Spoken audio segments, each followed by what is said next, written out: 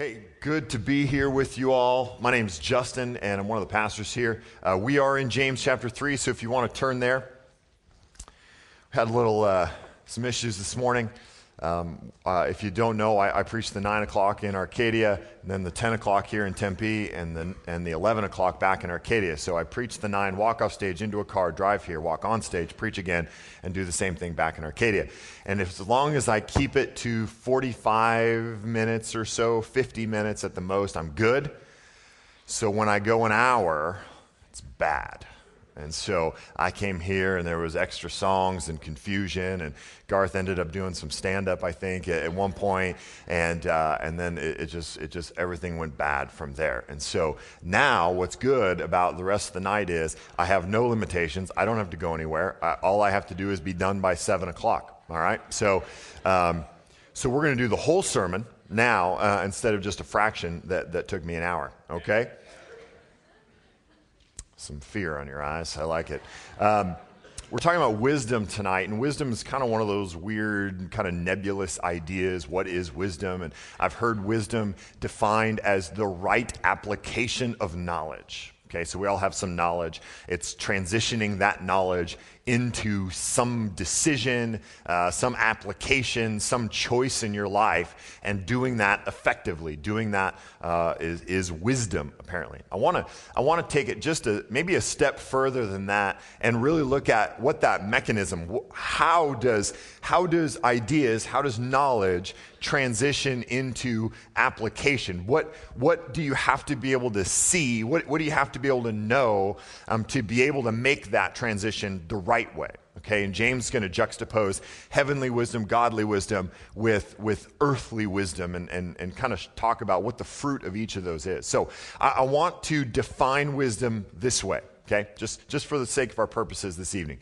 Wisdom is being able to see all of the information, see all of the knowledge that's in a given situation. So all the knowledge you have is applied to a certain context. Okay, so what I mean by that is when you're going to make a decision for what car you want to buy, you only bring your car knowledge with you, and you're only synthesizing that car knowledge, right? When you are picking a wife or a husband, you don't bring your car knowledge into it.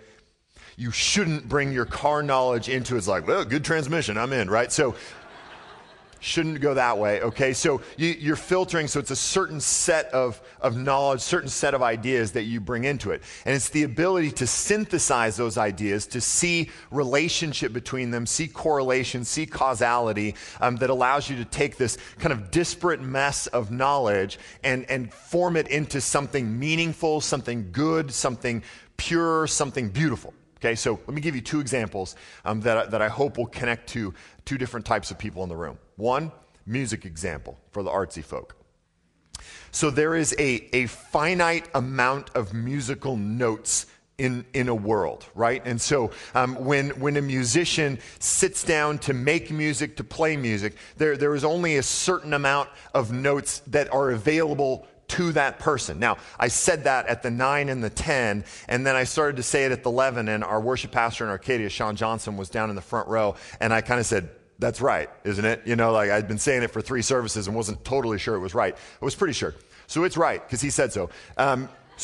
Every musician has access to the same amount of notes. The same notes, right? Like every musician, all the people up here, they know all the notes, right? Or some of them over there maybe don't. But there are just a finite amount of notes. Now, if you took all of those notes and just put them in a bag and randomly pulled out those notes and then strung them together in musical form and played those notes, it would be terrible, right? If you added to that a random assortment of words, it would just be gibberish. It wouldn't make sense. It would just be all bad, okay?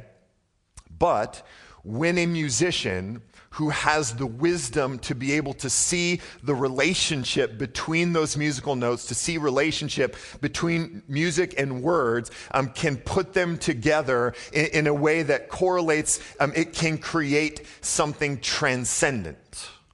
Right, so we can hear a song and be kind of moved emotionally simply by the right ordering of that knowledge. the ability to put those notes in the proper order, with the right relationship, with the right words, can create moments of transcendence. So we all have songs that when they come on the radio, we go, shh, and we turn up the and go, oh my gosh, this is so good, right? It moves us in some way. Okay, so I could listen to the Beatles' White Album over and over and over and over and over and over, right? Because it's from the Lord. And so there was a moment when there was all this grab bag of notes and words, and John and Paul, a little bit of George, not much Ringo, put those notes and words together to create music, beautiful music. That creates something significant. So any musician that knows the notes can play that, okay, but it takes a level of wisdom, a level of insight to see how it all fits together, to see how it all works and create something significant. Okay, so that's illustration number one. Illustration number two. This same idea applies in sports. Of the three major sports, I think between football, baseball, and basketball, I think basketball provides the best illustration of this because you've got 5 guys on one team, kind of constant motion, working together, passing, picking, cutting, all of this to create an end goal of scoring points. Okay. In basketball, I think the wisest basketball player I've ever seen in my life is Steve Nash. Right? He's got some things going on off court. So on court, wisest guy I've ever seen, okay? He has the ability, you get the sense when he's dribbling down the court that he just knows how the next 24 seconds are going to play out. He just sees it. He knows that if he has the ball and he dribbles over here, his defender will come with him. Another defender will come up, kind of the big guy's defender may come up there, and he can pass it down to some unskilled big man to go, ooh, right? Like that unskilled big guy can't do anything else but catch and, okay? So Nash knows that if I go over here and this guy does that and that guy does that, it's going to create an opening for me to pass it to him to score. He just sees it. He just sees it. He sees what's happening. He takes all of the information that is completely available to everyone else on the court, but he can process it in such a way that creates beauty, creates something meaningful. It creates purpose achieved. Okay? So same information, processed in a different way with a different type of wisdom, the ability to see the relationship, the correlation, the causality between those kind of disparate ideas. Okay? That makes sense? Okay. See, I ask questions, you respond. It's basic human interaction. Okay. So, wisdom is the ability to take information, process it in such a way that a good outcome is the result. All right, so that's going to be our working definition of wisdom tonight. So let's get in. James 3:13. We see this passage as you turn in there, just really a continuation of last week's passage where James was challenging those who aspired to be teachers and simply said, listen, if you want to be a teacher, you'd better slow down and be aware that the words that you say, the influence that you have, has an equal and opposite amount of accountability that comes with it. So specifically to teachers, because teachers have perhaps a greater level of influence as we, in the immediate context, as we open the Word of God and say, this is what God says, this is what the Bible says, there's a level of like, well, somebody's listening to that, right? So we talked about how when James was writing this, there were essentially 2 forms of communication. Verbal communication, which didn't have the aid of this kind of Britney Spears, Garth Brooks thing I've got going here. So that verbal communication was much smaller, much more intimate. That or written communication. Now, that was largely the only 2 forms of communication available to James's readers. And so when he wrote this, it was certainly true. Now it's even more true. As digital media has multiplied across our world, social media has enabled us to have influence and communication at our fingertips at all times, right? So last week when I was talking about this in Gilbert, I had checked my Facebook page right before I went on stage and saw that I had 1,559 friends on Facebook. I know like 4 of them, but they're my friends. And so anytime I type out my pithy little insights on the world, there are literally people from across the globe being influenced by what I say. Sometimes a little, sometimes maybe a lot, but influenced to some degree. And then one day I will stand before God and God will say, you said that, 1,500, almost 1,600 people heard it. Give me an account for that. Why did you disparage that person in that public setting? Why did you call that entire group of people ignorant or uneducated? That was the implication, the way that you derided that idea. Why did you do that? You influenced them. They did this as a result. You are going to be held accountable for that. Jesus in Matthew 12 takes the next step and says, in fact, every careless word will be held accountable for every careless word we speak. Okay, so the power of words, the power of influence that he's speaking to, that James is speaking to. Now, that just continues right in here as he, in verse 13, says, who is wise and understanding among you? Calling out kind of those people who would be so bold as to say, I should be a teacher, I should be a leader, I should influence people, which we at least implicitly say every time we tweet, every time we Facebook, every time we speak, we're saying, I have something important enough to say to communicate to you. There's some level of wisdom, there's some level of understanding, there's some level of value in me telling you what I ate for lunch. Okay, so there's kind of at least an implicit understanding that those who influence are kind of self-identifying as wise or understanding to some degree. And so he is calling out those wise and understanding people and saying this. By his good work, or by his good conduct, let him show his works in the meekness of wisdom. So he goes, you're wise, you're understanding, you should be an influencer, you should be a teacher. Great. Here's what we're going to do.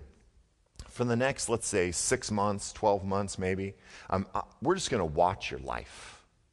We're just going to look at the decisions that you make and the outcome of those decisions.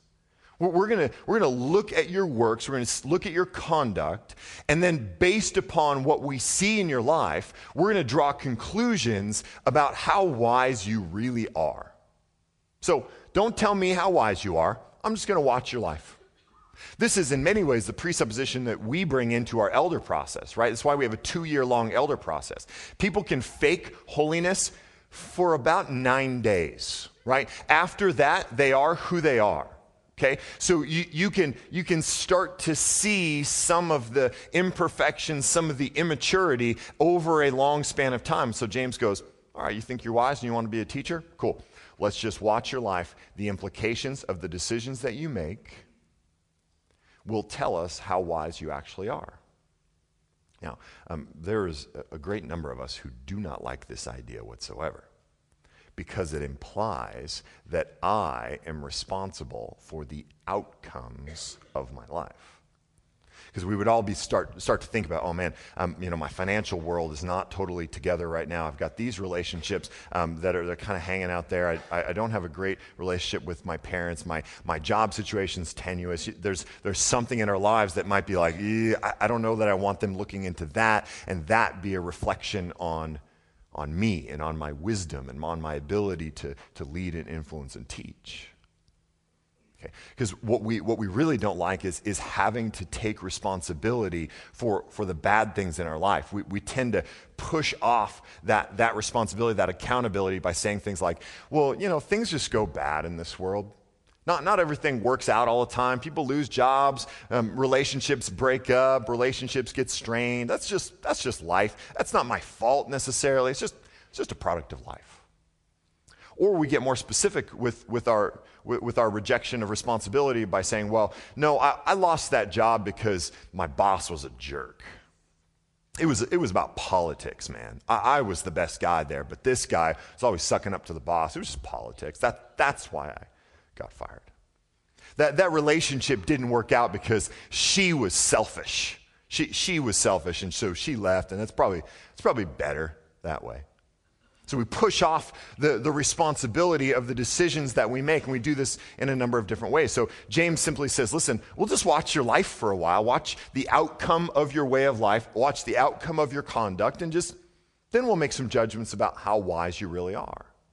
And then what James is going to do is going to juxtapose these 2 different types of wisdom, and he's going to say, listen, as we're looking into your life, we're going to kind of look for these 2 things, a real wisdom, a godly wisdom, or maybe more of an earthly wisdom. So he starts with earthly wisdom, verse 14. But if you have bitter jealousy and selfish ambition in your hearts, do not boast and be false to the truth. This is not the wisdom that comes down from above, but is earthly, unspiritual, demonic. Now, I love James because he always deals with real practical issues, real hands and feet, kind of real practical, applicable kind of issues. But he knows that everything that happens out here, everything that you say, everything that you do with your hands, your feet, just your life, is always 100 times out of 100 a product of what's going on in here. So he says, listen, if the outcome of your life kind of is going this way, it's potentially because you are motivated by, you are moved by, and he gives us 2 things, bitter jealousy and selfish ambition. That's what moves people. He goes, that is not godly wisdom. That wisdom is earthly, unspiritual, demonic, and we'll kind of unpack those in a minute. Because this worldly wisdom produces a heart motivation that is primarily bitter jealousy and selfish ambition. And that is what makes you want to be a teacher. It's what makes you want to be an influencer, a leader. It's what makes you want to be successful in business, a good parent, a good husband, a good wife. There are motivations that can be for good things, but really bad going on in here. So he says too, and one Bible commentator described bitter jealousy this way. He says, it regards its opponents as enemies to be annihilated rather than as friends to be persuaded.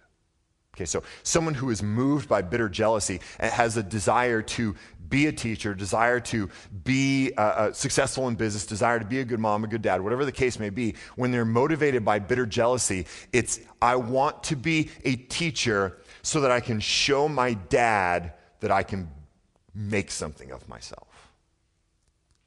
I want to be good in business. I want to be successful in business. I want to get that promotion, not for the good of the company, not for even for just the good of my own life. I want to get that promotion because I want to step on him on the way there. I want him to know that I'm better than he is. I want to be a really good mom to stick it to my mom. That's a really bad reason to want to be a good mom.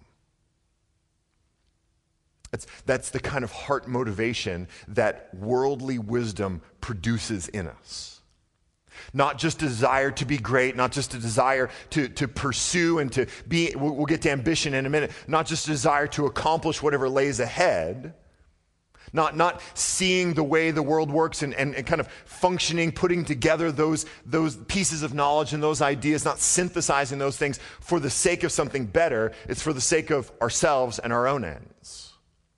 For the sake of defeating someone else, overcoming someone else, proving something to someone else. And then he says about selfish ambition. He says, it is, in the end, more eager to display itself than to display the truth. And it is interested more in the victory of its own opinions than in the victory of the truth. So in the immediate context of wanting to be a teacher, he goes, those of you who want to be a teacher, but you argue and fight with people, not so that we can all be closer to the truth, but so that you can be right. Because that's not wisdom. That's not wisdom from above. That's earthly wisdom. Your desire is not for the good of the community, the good of the church, the good of the city, the good of your family. Your desire is for you to be right, for you to be good, for you to be celebrated. So you want to be a teacher so that you can have a place of importance, not because you want to build up the body. You want to be good in business so that you can be wealthy, you can be satisfied, you can be well thought of, not for the sake of the economy, the sake of the community, the sake of your family, the sake of something bigger. Okay, so if we can go back to that Nash illustration, this would be the difference between Steve Nash and, if you'll go back into Suns lore with me, Stephon Marbury, okay? Stephon Marbury gave himself the nickname Starbury, okay? When you give yourself nicknames, that's bad. That's a bad sign, right?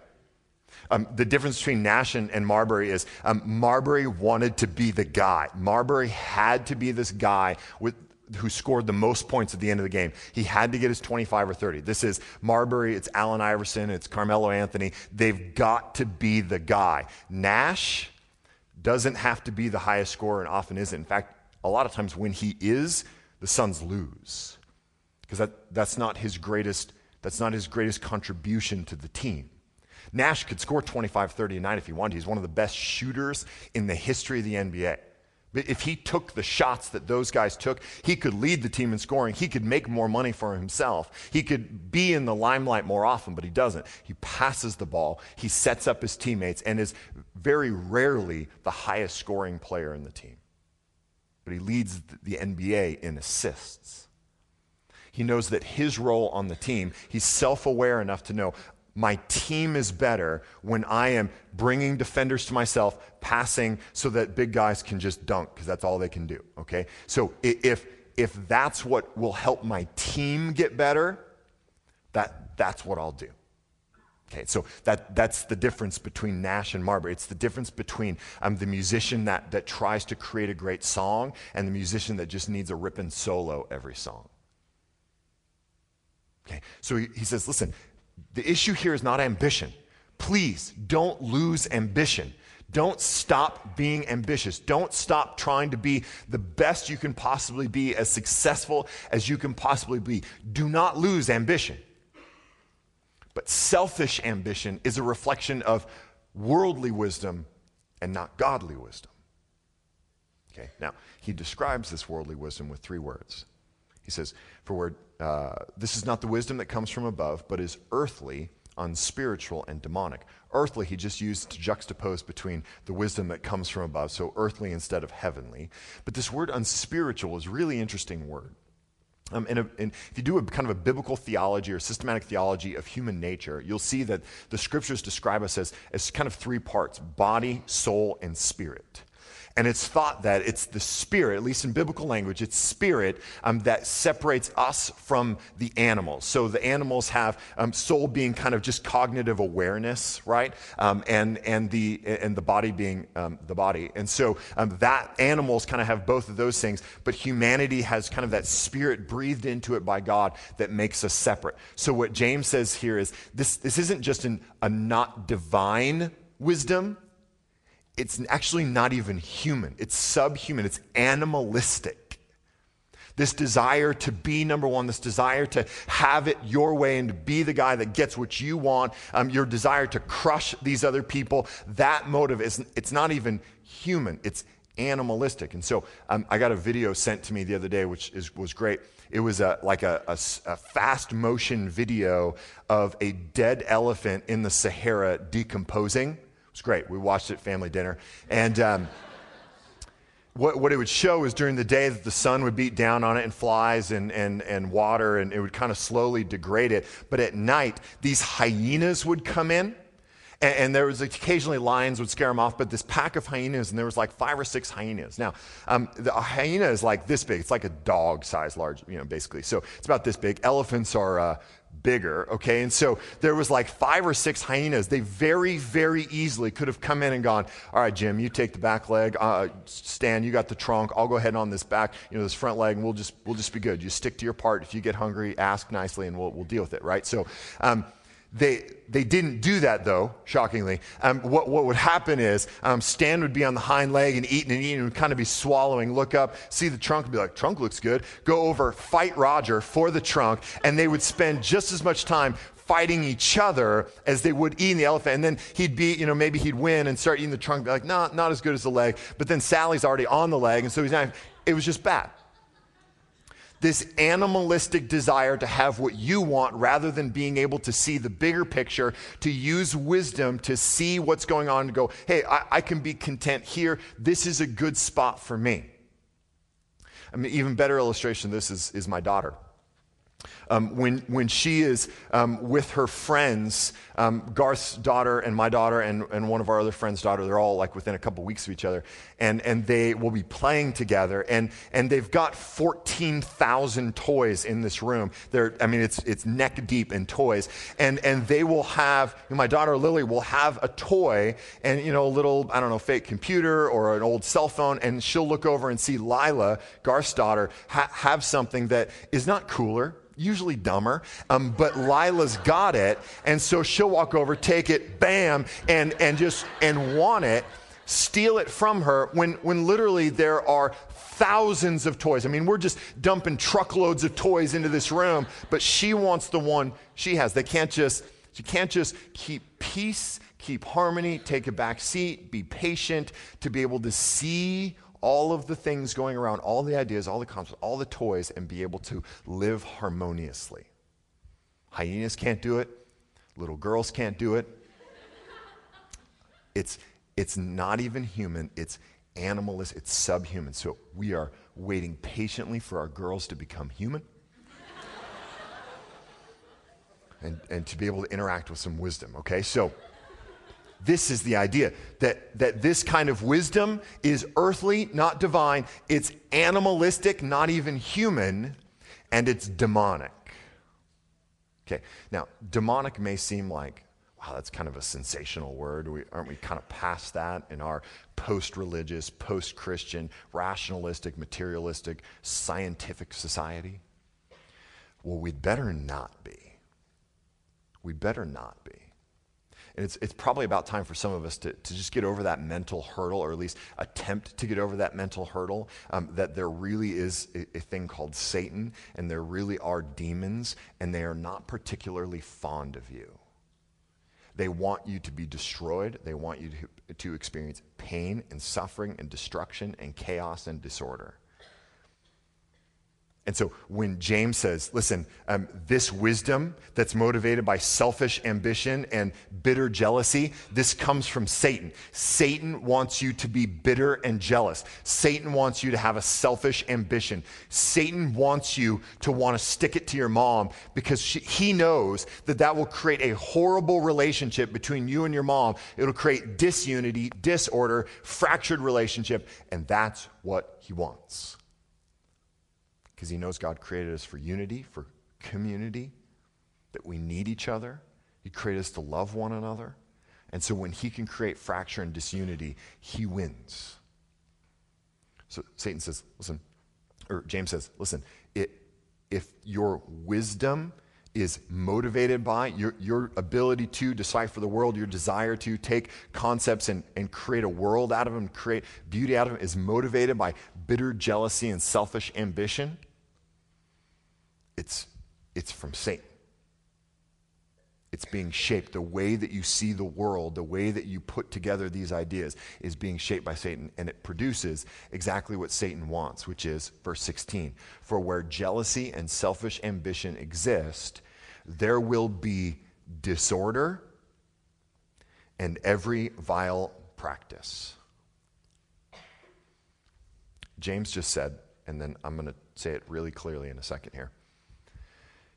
If your wisdom, if your ordering of your world, if your decision-making process, if the way that you synthesize information is motivated by bitter jealousy and a selfish ambition, and therefore it is an ungodly wisdom, is a demonic wisdom, it will produce in your life disorder, which just means chaos, destruction, brokenness, fractured relationships, and then a junk drawer term of every vile practice. Just all bad. Now, let me say that really clearly. Most of the crap in your life is the direct result of your bad decisions.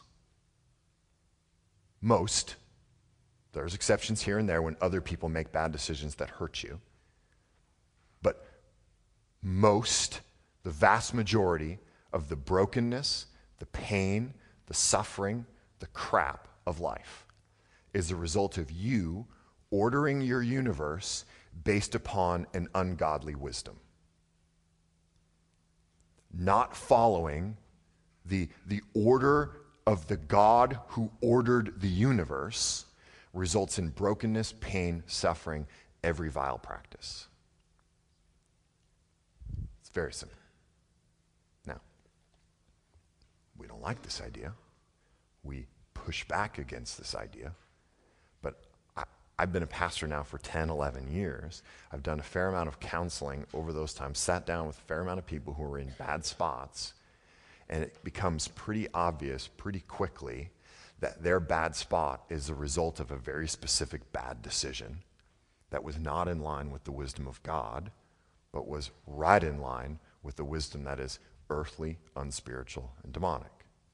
So I sit down with a couple, and they say, hey, we're not married, she's pregnant. Okay?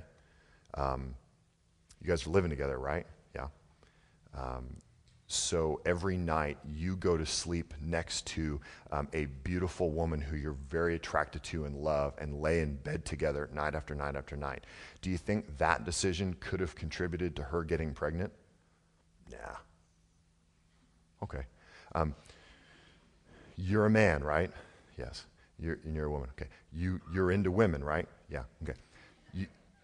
You lay next to a woman that you're into mostly naked every night, and you don't think that maybe that decision contributed to her getting pregnant? No. Do you understand how babies are made?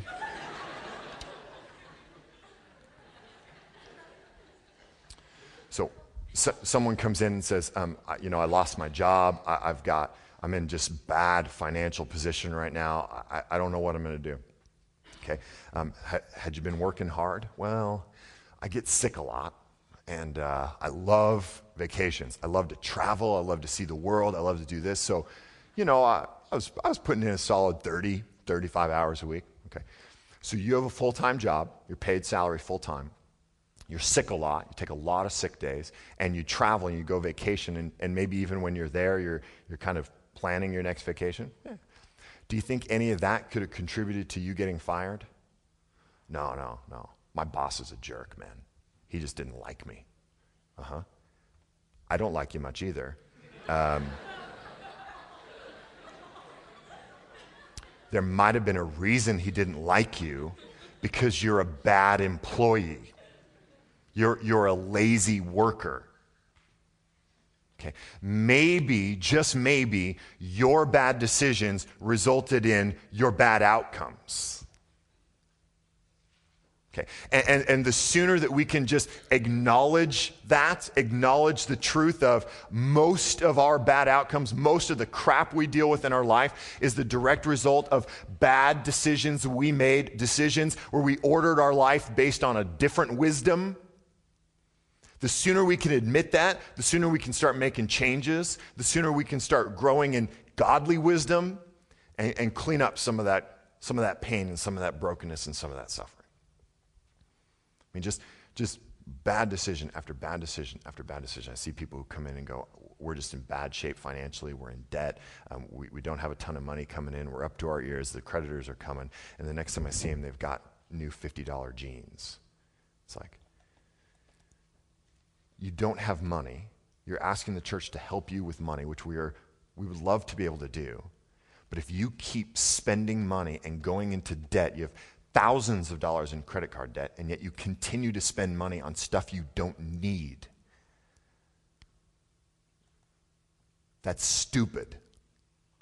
That's foolish.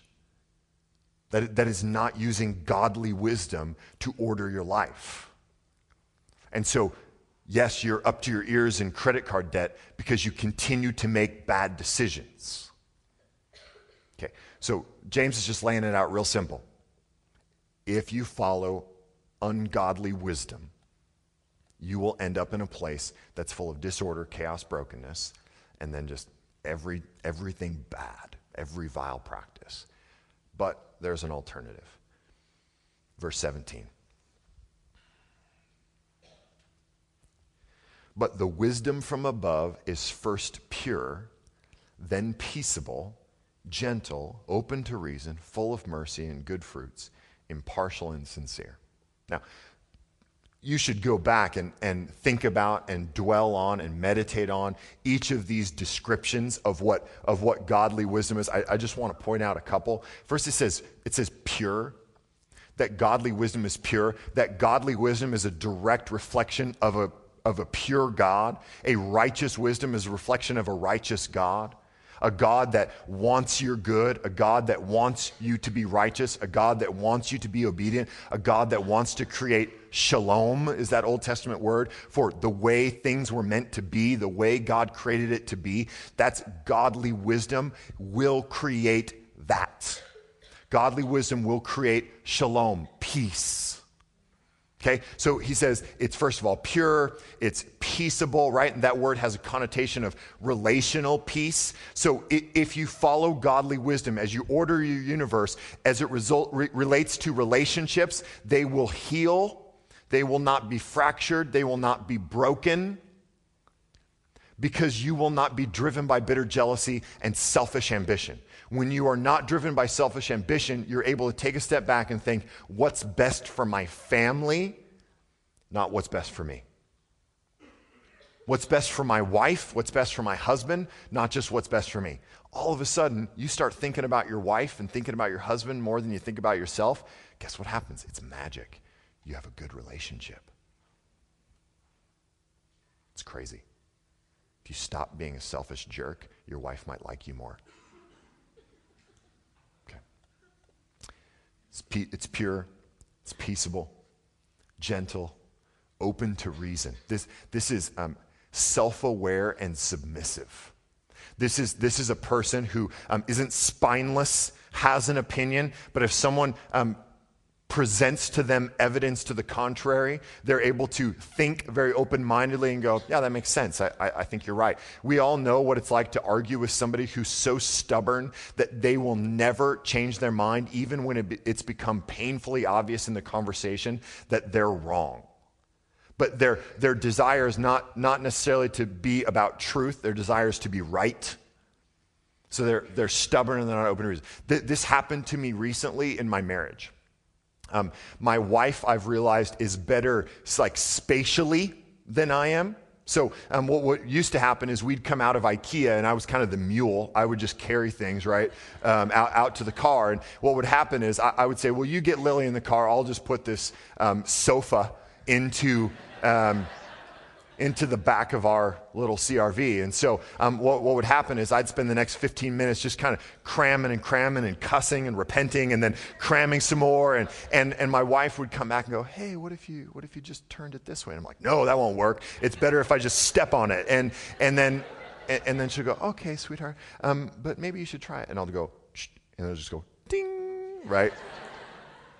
And so what I've realized is, after 5 years of marriage, that I should let her pack the car, right? I'll still be the mule that puts it in places because it's heavy, but she just goes, put that there. Okay, honey. Put that there. All right. And it works. It works. We put an entire living room in a trunk once. She's really good, okay? So then we get home, and I'm putting the cribs together, putting beds together, and she just tells me what to do, and I'm screwing and hammering, and it's great. My marriage has been so good for the last 2 weeks since I realized this. Open to reason, self-aware. What are you good at? What are you terrible at that someone else can help you? That's godly wisdom. That's Nash going, it's better if he scores here, right? So I'll pass. Open to reason, full of mercy and good fruits, impartial and sincere. And this is what it produces, verse 18. A harvest of righteousness is sown in peace by those who make peace. Sow peace, reap peace. Sow godly wisdom, reap godly wisdom. Sow joy, reap joy. Sow satisfaction, reap satisfaction. James is laying it out really simple for us, guys. If we follow godly wisdom, our life will be better. Perfect? No. Because you won't always follow godly wisdom. The people around you will not always follow godly wisdom. And this world is steeped in sin and is slowly degrading and falling apart underneath our feet. So it's not going to be perfect. It's not going to all be flowers and rainbows and unicorns, but I guarantee you it will be better. You apply godly wisdom to your finances, you will get out of debt and you will be in a better financial position. You apply godly wisdom to your relationships and you will have a better relationship. I don't mean to go all health and wealth, prosperity gospel on you here. I'm just saying really simply, if you obey God, your life will be better. God ordered the universe. God made the rules to the universe and then said, hey, follow these rules and you will live in harmony and peace with the universe the way I created it to be. I created relationships to work this way, where we love one another, consider the others more important than ourselves. If everybody does that, everybody will have great relationships. If you can save your money, be thrifty with what you spend it on, if you are generous with your money, things will go good for you financially. That's the promise. It's not rocket science. It's really, really simple. James says, if you follow Satan, it will lead to death. Okay, in Proverbs, Solomon says, there is a way that seems right to a man, but its end is the way to death. There's a lot of things that seem to make sense to us where we go, oh yeah, I can see how that makes sense. I'll just do that. But it's contrary to godly wisdom. It will lead to pain and brokenness and ultimately death. If you don't follow God, it will lead to pain. If you follow godly wisdom, you order your universe according to his principles, I guarantee your life will be better than it is today. Everyone in here is dealing with crap. Crap in relationships, crap in finances, crap at work, whatever it is. You're dealing with trouble and pain and brokenness. And I guarantee you, much of that is coming from you making decisions based on ungodly wisdom. So, I'm going to assume that you are all convinced that godly wisdom is better. The next question would be, how do I get it? Right? Solomon said in Proverbs 4:7, the beginning of wisdom is this, get wisdom. And whatever you get insight. Okay? So here, this is Solomon's helpful proverb. Here's what you do. Get wisdom. And get wisdom. Thanks, Saul. All right. 3 ways we get wisdom. James 1:2-5. Count it all joy, my brothers, when you meet trials of various kinds, for you know that the testing of your faith produces steadfastness. Let steadfastness have its full effect, that you may be perfect and complete, lacking in nothing. If any of you lacks wisdom, let him ask God, who gives generously to all without reproach, and it will be given to him. Number 1 way you can get wisdom, life experience, suffering and pain and trial. Every time we suffer, every time we go through pain, trial, hardship, if we look at it the right way, if we can take a step back and go, what's God teaching me? What got me into this trial? What stupid decision caused this pain?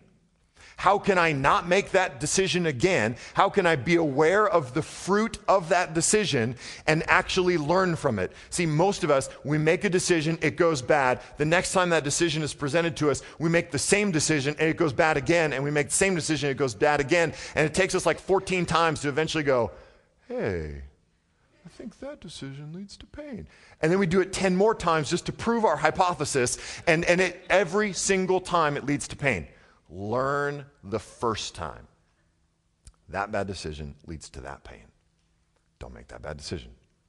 This pain can cause us to go to people around us who are wiser than us. That whole idea of being open to reason, part of that is acknowledging the fact that other people have experience and insight you don't have. And going to them and going, hey, this is what I'm dealing with. Help me. That takes a level of humility to go, I don't know what to do. Please help. Okay, that's godly wisdom. Number 2, I don't mean to get all pastoral on you here. Read your Bible. Pray. Every day, get up, read your Bible, pray. Then go to work, go to school, whatever you do. Go home, eat, go to sleep. Wake up the next morning, read your Bible, and pray. And then the next day, read your Bible and pray. and then read your Bible and pray. And then this is the ABCs, the 1, 2, 3s of the Christian life. This is the most simple thing that we as disciples of Jesus ought to be doing. You cannot follow godly wisdom if you do not know godly wisdom. This is godly wisdom. Read the Bible, believe the Bible, submit to what the Bible says, and then do it. That's godly wisdom. That's ordering your life. That's anchoring your soul in the Word of God every day. I get counseling appointment after counseling appointment after counseling appointment. My dad, Pastor Tim, who does most of our counseling here, I guarantee you, of the people that come into our lives and have real issues going on in their life, maybe 1 out of 10 reads their Bible every morning, prays every morning. Maybe. Anchor your soul in the Word of God. Anchor your life. Know what godly wisdom is before you can act with godly wisdom. Number 3, know the one who is wisdom. Proverbs chapter 9, verse 10. Solomon says, the fear of the Lord is the beginning of wisdom, and the knowledge of the Holy One is insight. He says that before you can get wisdom, you have to fear God. Now, we know, I hope by now we know, that when the Old Testament talks about fearing God, it doesn't mean be afraid of God like God's a bear wanting to eat us, but stand in awe of God. That God is big, God is creator, God is sustainer, God is divine, God's God, and we're not God. That we should, in the presence of God, fear God, be in awe of God, worship and glorify God. Now, most of us don't do this. Most of us aren't in awe of God. Most of us don't fear God because your God is not awesome. Your God is not fearful. Your God is barely a God. The God that you profess may be the God of the Bible, but the way you interact with God is more of a peer, more of a counselor. He gives pithy advice. You decide whether or not to take it. But there is nothing awesome and powerful about God. Here's the question you can answer that will give you a really clear picture of how big your God is. Do you serve a God that can tell you no? Do you believe in a God who can ever tell you no? When you set your heart, I'm going to do that, and God's word clearly says, no, you should not do that, who wins? When you say, this is right, and God says, that's wrong, who wins? When you say, I should do this with my life, this makes sense to me. Hey, we can move in together. It's just one rent instead of 2 rents. We can save money. We could get 1 car. We could just see each other all the time. It'll really help our relationship. You say, this makes a lot of sense. And God goes, that's deeply and profoundly foolish. Who wins? Can God tell you you're wrong? Can God tell you no? If you have an idea, a political idea, a social idea, hey, we should be able to do this. People should be able to do that. It's their own body. And God says, no. Who wins? You say, well, they should be able to do whatever they want. They love each other. And God says, no. Who wins? Do you serve a God who can ever tell you no? Or do you serve a God who gives you advice and you kind of go, well, that's kind of outdated, God. God's kind of old-fashioned, and I'm kind of here to update God into the 21st century. See, because that kind of God is not very awesome. That kind of God does not inspire fear or awe. That kind of God really is not God. You are bigger than God in that scenario. You are more powerful than God in that scenario. Honestly, if we can just be honest with ourselves, you are God in that scenario. If you can tell God no, God can't correct you. What you think is right about the world, what makes sense to you in this world is right, and if God disagrees, he's wrong. Stop calling him God. He's your lapdog. He's your friend, he's your peer, he's your buddy. You like him when he's encouraging, but when he's kind of mean and tells you don't do something, it's marginalized. That's not God. There's no reason to fear that God. Therefore, if you do not fear God, you will never submit to godly wisdom, because you don't look at God and go, God, you're God and I'm not God. You're divine and I'm natural. You are wise and infinite and I am finite and have 31 years of experience. You are in charge. I am not. Therefore, what you say is right, I will believe. What you say is wise, I will believe is wise. And what you say is foolish, I will believe is foolish. Therefore, I will order my life based on your wisdom, not what seems right to me. That will produce wisdom in us. That will allow us to begin to order our lives based on what he says is important and what he says is good and what he says is right. And I promise, because the Bible promises, it will result in peace. It will result in shalom. It will be closer and closer and closer to the way God intended it to be.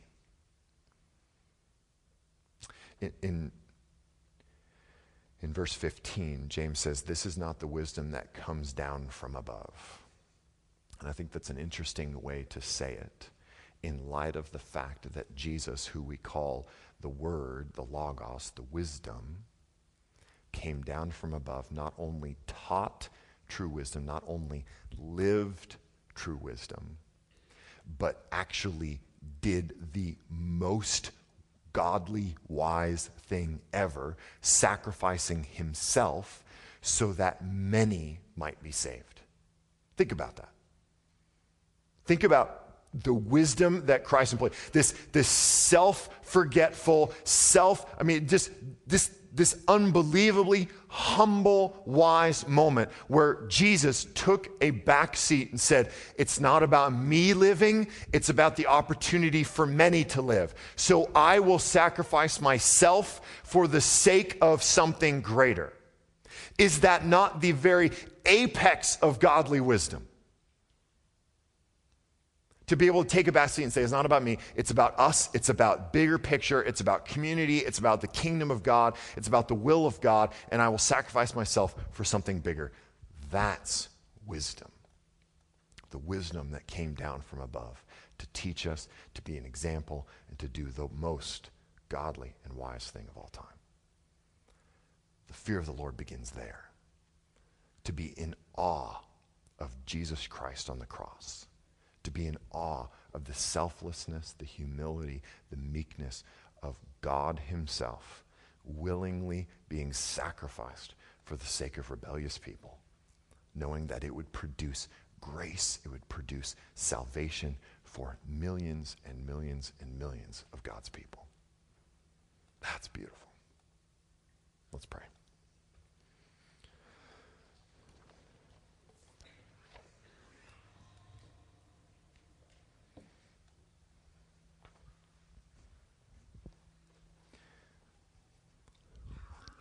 Jesus, thank you for the story that your life tells. The story of the Bible, every piece of it speaks of you. Your perfect creation, as we know from John 1, that not anything was created that wasn't created through you. The need for you that we see at the fall.